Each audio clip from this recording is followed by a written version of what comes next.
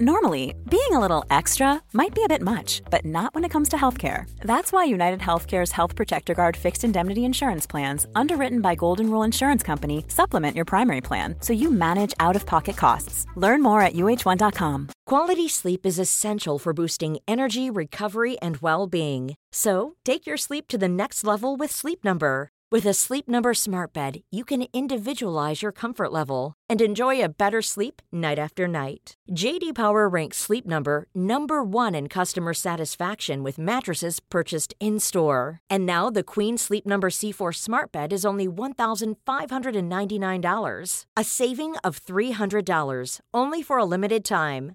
For J.D. Power 2023 award information, visit jdpower.com/awards. Only at Sleep Number stores or sleepnumber.com.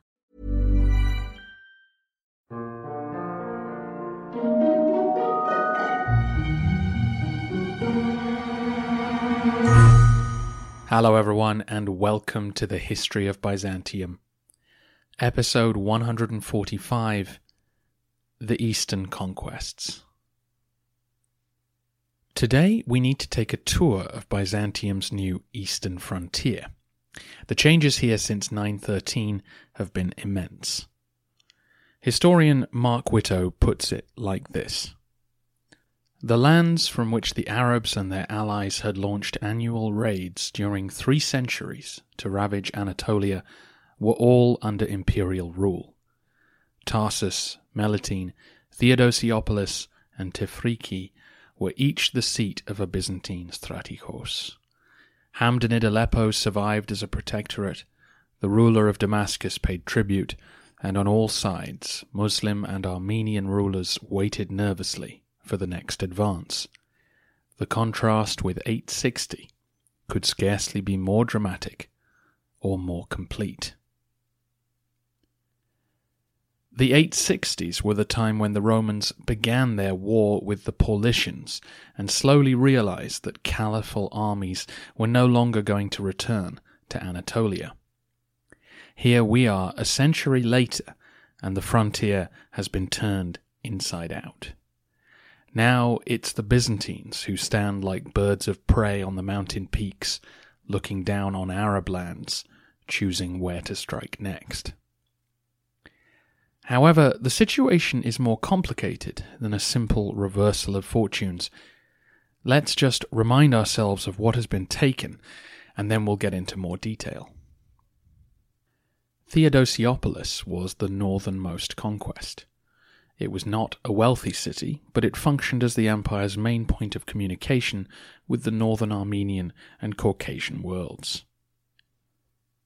To the south, you have Melitene, and the cities clustered around the headwaters of the Euphrates River. These were more economically valuable. The plain of Melitene was fertile, and lots of good farmland was seized by the state. Melitene itself was also a trading post, bringing tax revenue into the empire, and the region was marginally safer now thanks to the donation of Tehran. To the east of Melitene was the former Armenian kingdom of Tehran. This was willed to Nicephorus Phocas by the sons of Ashot III of Tehran. The princes gave up their titles in exchange for the security of positions in the Byzantine military. This was rugged territory, which became more pleasant as you approached Lake Van. Returning to Melitene and moving south, we come to the edge of the Taurus Mountains. The old jihad centres of Adata, Germanicea, and Samosata are all now in Roman hands. There's nothing special about them, but strategically they controlled the passes into the mountains from the Syrian side. To the west of them you have Cilicia, which as a unit was probably the most economically valuable part of the Eastern conquests. As you know, it's a pocket of Mediterranean farmland in a region dominated by mountain and plateau. It would take time, though, for Tarsus and the surrounding cities to regain their former prosperity. They had been severely ravaged during the past half-century. Finally, crossing the Amarnas Mountains, we come to Antioch. Though the city maintained its Justinianic walls, the population inside was far smaller than it had been 3 centuries earlier. We're probably talking about 50 to 70,000 people. Still, this represented the largest city that the Romans had captured. The other border towns were much smaller, often just 10 to 20,000 people. Further south, there were a series of forts and coastal cities, like Laodicea, which were under the empire's control, and Cyprus and Crete were, of course, also retaken during this time. That list represents an impressive achievement, especially the speed at which the frontier was overturned once Nicephorus was in charge of the army. But let's put things in perspective. These are not rich possessions. Mountain settlements rarely are because of their relative isolation, and many of the places taken had been depopulated during the change of ownership. The huge bonus for Byzantium was that there were no more raids on Anatolia, and of course that was a blessing that paid 1,000 dividends, psychologically as well as economically. But the territory gained did not transform the Roman state into a conquering machine.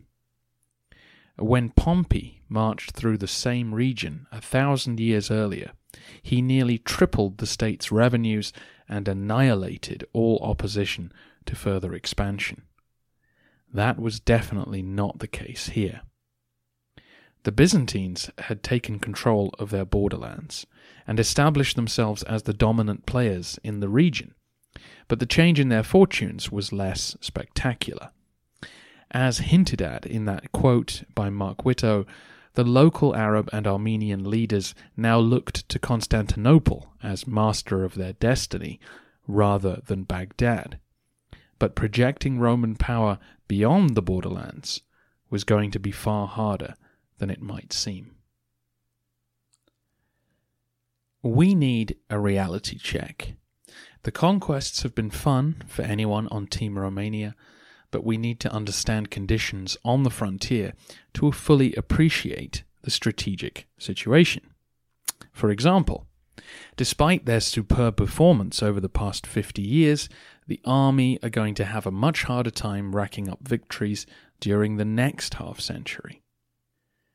The main reason for this is that they will be fighting on 2 fronts from now on. We saw this begin when John was on campaign in Bulgaria and he received the news that Antioch was under siege. To fight in Syria and the Balkans at the same time was a tough business. Even back in Justinian or Maurice's day, this was a scenario which caused huge problems, and they possessed the revenues of Egypt to help finance 2 independent army groups. Our 10th century Byzantines do not enjoy that luxury. The eastern conquests were achieved thanks to the peace established with Bulgaria under Romanus Lekapinos, and in turn, Tzimiskes' victory in Bulgaria was only possible because peace had come to the east, and that didn't last long. So from now on, the Roman army will be operating on 2 fronts, not always actively, but they can no longer afford to leave either end of their empire without a strong military presence. We'll talk more about Bulgaria in a future episode. Some listeners might be asking, why can't the new conquests help fund an expansion of the army? Turn that tax revenue into soldiers, conquer more land, and then use that revenue to create more soldiers, and so on. Hopefully, our brief tour of the new lands has begun to change your perspective. The majority of the new acquisitions would require years of tax relief before their farms could produce profitable yields, and they needed new farmers.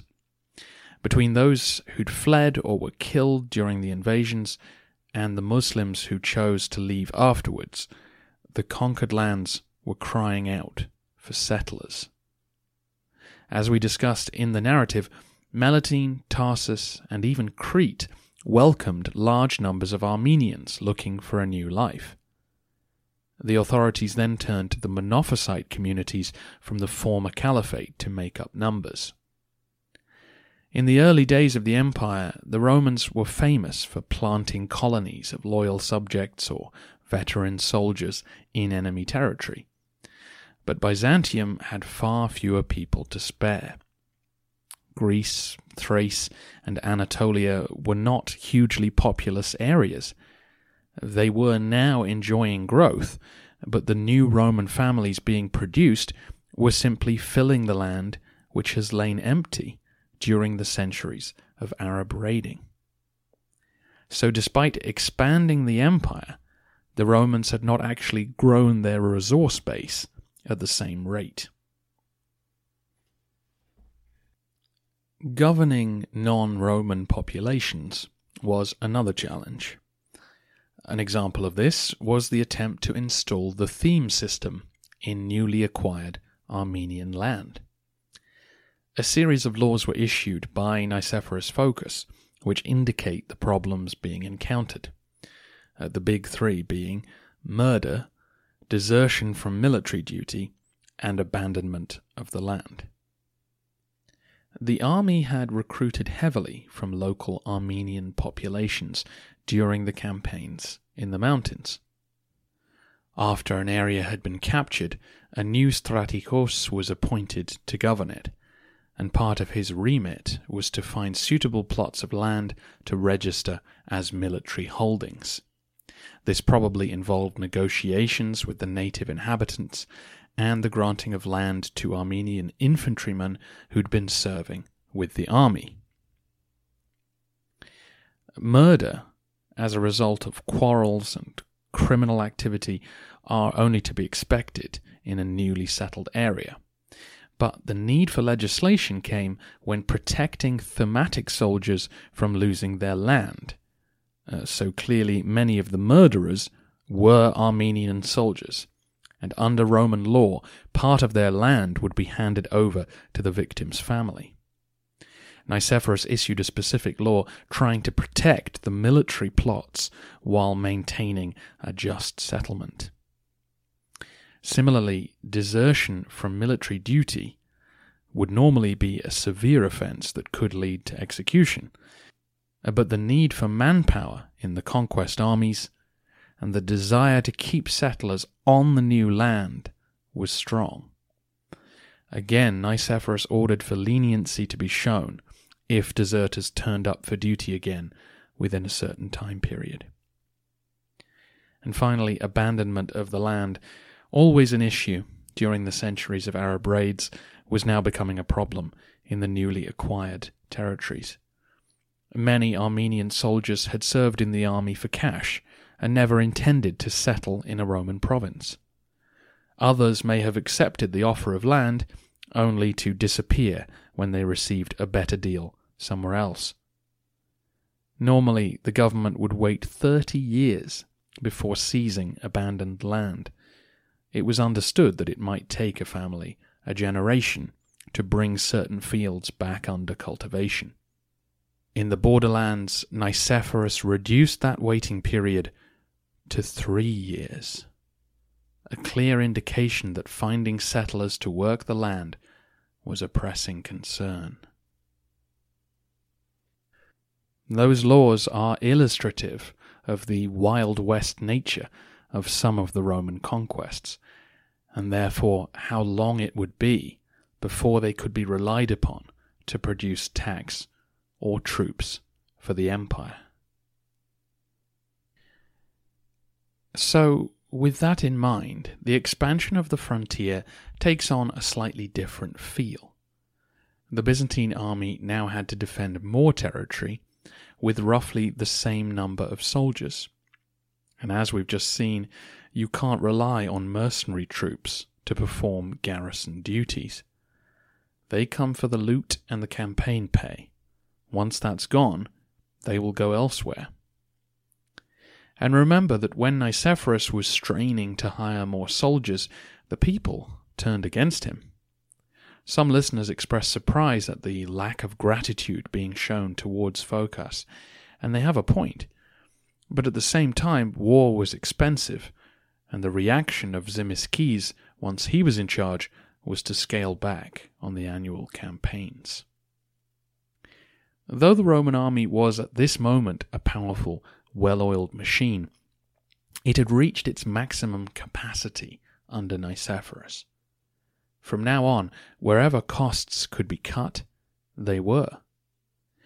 For example, the walls of Theodosiopolis and Melitene were not repaired after the Romans broke through them. In the case of Theodosiopolis, this is more understandable, as it was surrounded by Armenian allies of the empire. But Melitene was under threat from Seyf-ad-Dawla for 2 decades after its fall. Presumably it had a strong garrison during that time, and once Seyf was dead, there didn't seem any point in paying hundreds of masons and labourers to trek up into the mountains to fortify an isolated settlement.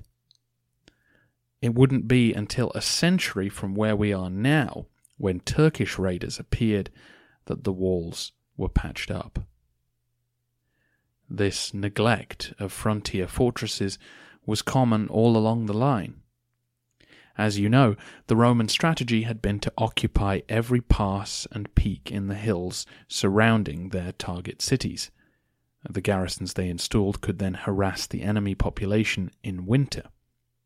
But once those cities fell, the majority of forts were abandoned or handed over to the civilian authorities to use. It seems likely that very few professional garrisons remained along the north of the frontier. It made little financial sense to pay men to guard areas that were now at peace. In this context, perhaps you can better understand the princes of Turan deciding to offer their kingdom to the Romans. The result was likely to be that few actual Byzantine troops would be stationed on their lands. Their lifestyle could continue as before. All they had to do was to provide soldiers for the occasional campaign and direct some tax revenue to the authorities. For them personally, this was more than compensated for by the salary they would now receive as Roman generals. More troops were stationed in the south, obviously. Both the Hamdanids of Mosul and the Fatimids were actively engaged in operations against the Romans. But the recruitment drives of Nicephorus's time were over. The Tachmata was maintained with the additional unit which John had added, and where garrisons were needed they were staffed with local themed troops or mercenaries, but clearly a conscious effort was made to take men off the payroll who were no longer needed. Maps showing the Byzantine revival seem to imply that the new lands are teeming with soldiers waiting for the next wave of conquests, but now you know better. Our own map is inevitably guilty of similar implications. I've updated it to attempt to demonstrate the new military and administrative arrangements. As I mentioned, during the conquests, each new patch of territory was given its own strategos to manage the area. There were dozens of these new mini-themes running all the way from Theodosiopolis down to Antioch, and it would be far too confusing to try and replicate this on the map.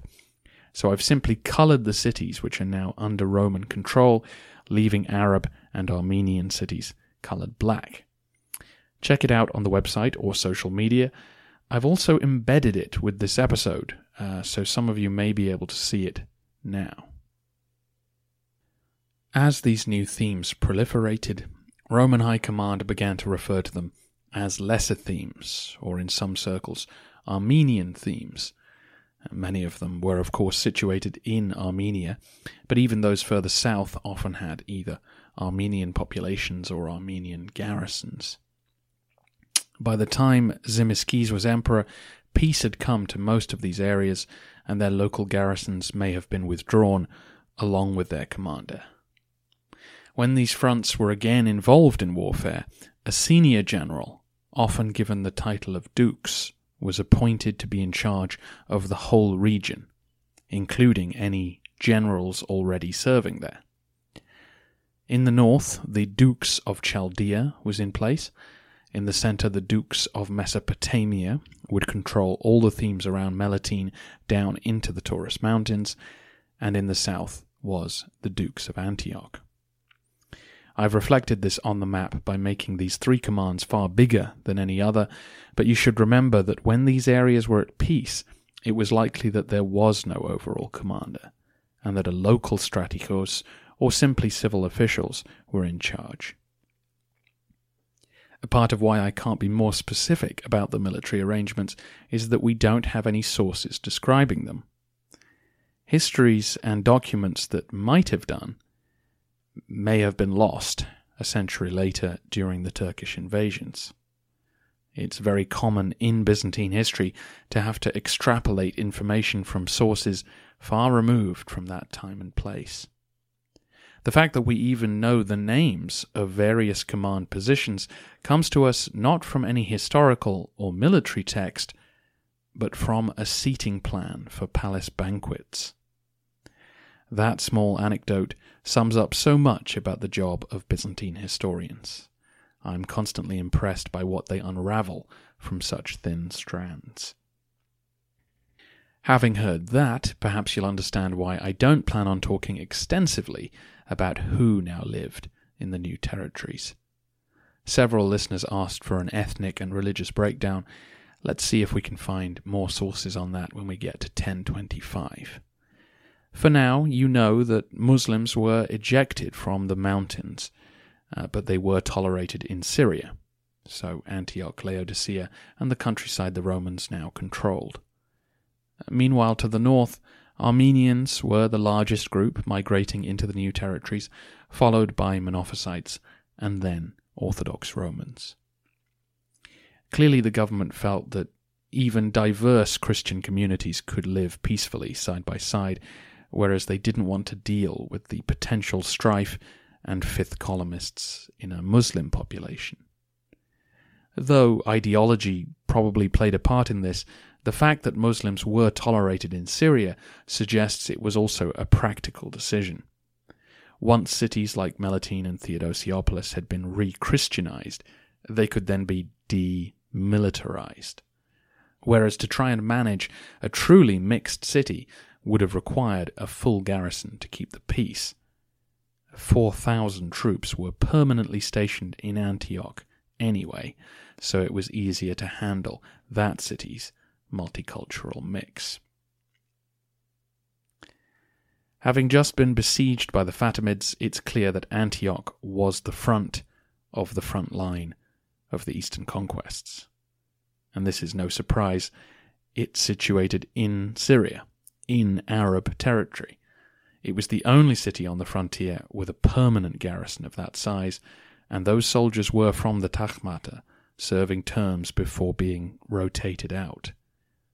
Antioch was the shield for the whole southern Roman position, and hence why the treaty with Aleppo was so important. Aleppo was now a buffer state, giving early warning of attacks coming from the south. And what made Antioch different from all the other conquests was that it was the only one which was not defended by the mountains. Behind it, Cilicia had the Amanus range, beyond it, the Taurus mountains, beyond them, Armenia. So long as the Romans garrisoned the passes, all the cities in the hills were considered relatively safe. That's all for today. As you can see, the major benefit to Byzantium from the conquests is the peace that has come to Anatolia. When we get to 1025, I'll talk more about how this manifested itself. But for now, it's important to realize that the borderlands are not great sources of men or resources on their own. They were, though, gateways into the Armenian and Caucasian worlds beyond, and you may remember that on Tzimiskes' last campaign he borrowed 10,000 troops from the king of Armenia. If the Romans were planning on expanding their realm further, they would need recruits to come from this direction. But were they thinking of more conquests? Today we've discussed the what, how, and who of the Eastern Territories. Next time, we ask why. Were these acquisitions the plan all along, or did the Romans have wider ambitions? We'll discuss this from several angles and pose the question to Professor Caldellis.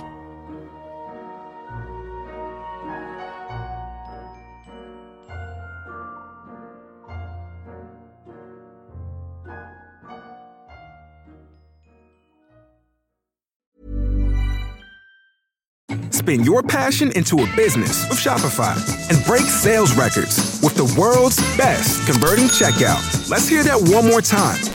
The world's best converting checkout. Shopify's legendary checkout makes it easier for customers to shop on your website, across social media, and everywhere in between. Now that's music to your ears. Any way you spin it, you can be a smash hit with Shopify. Start your $1 a month trial today at shopify.com/records. Don't you love an extra $100 in your pocket?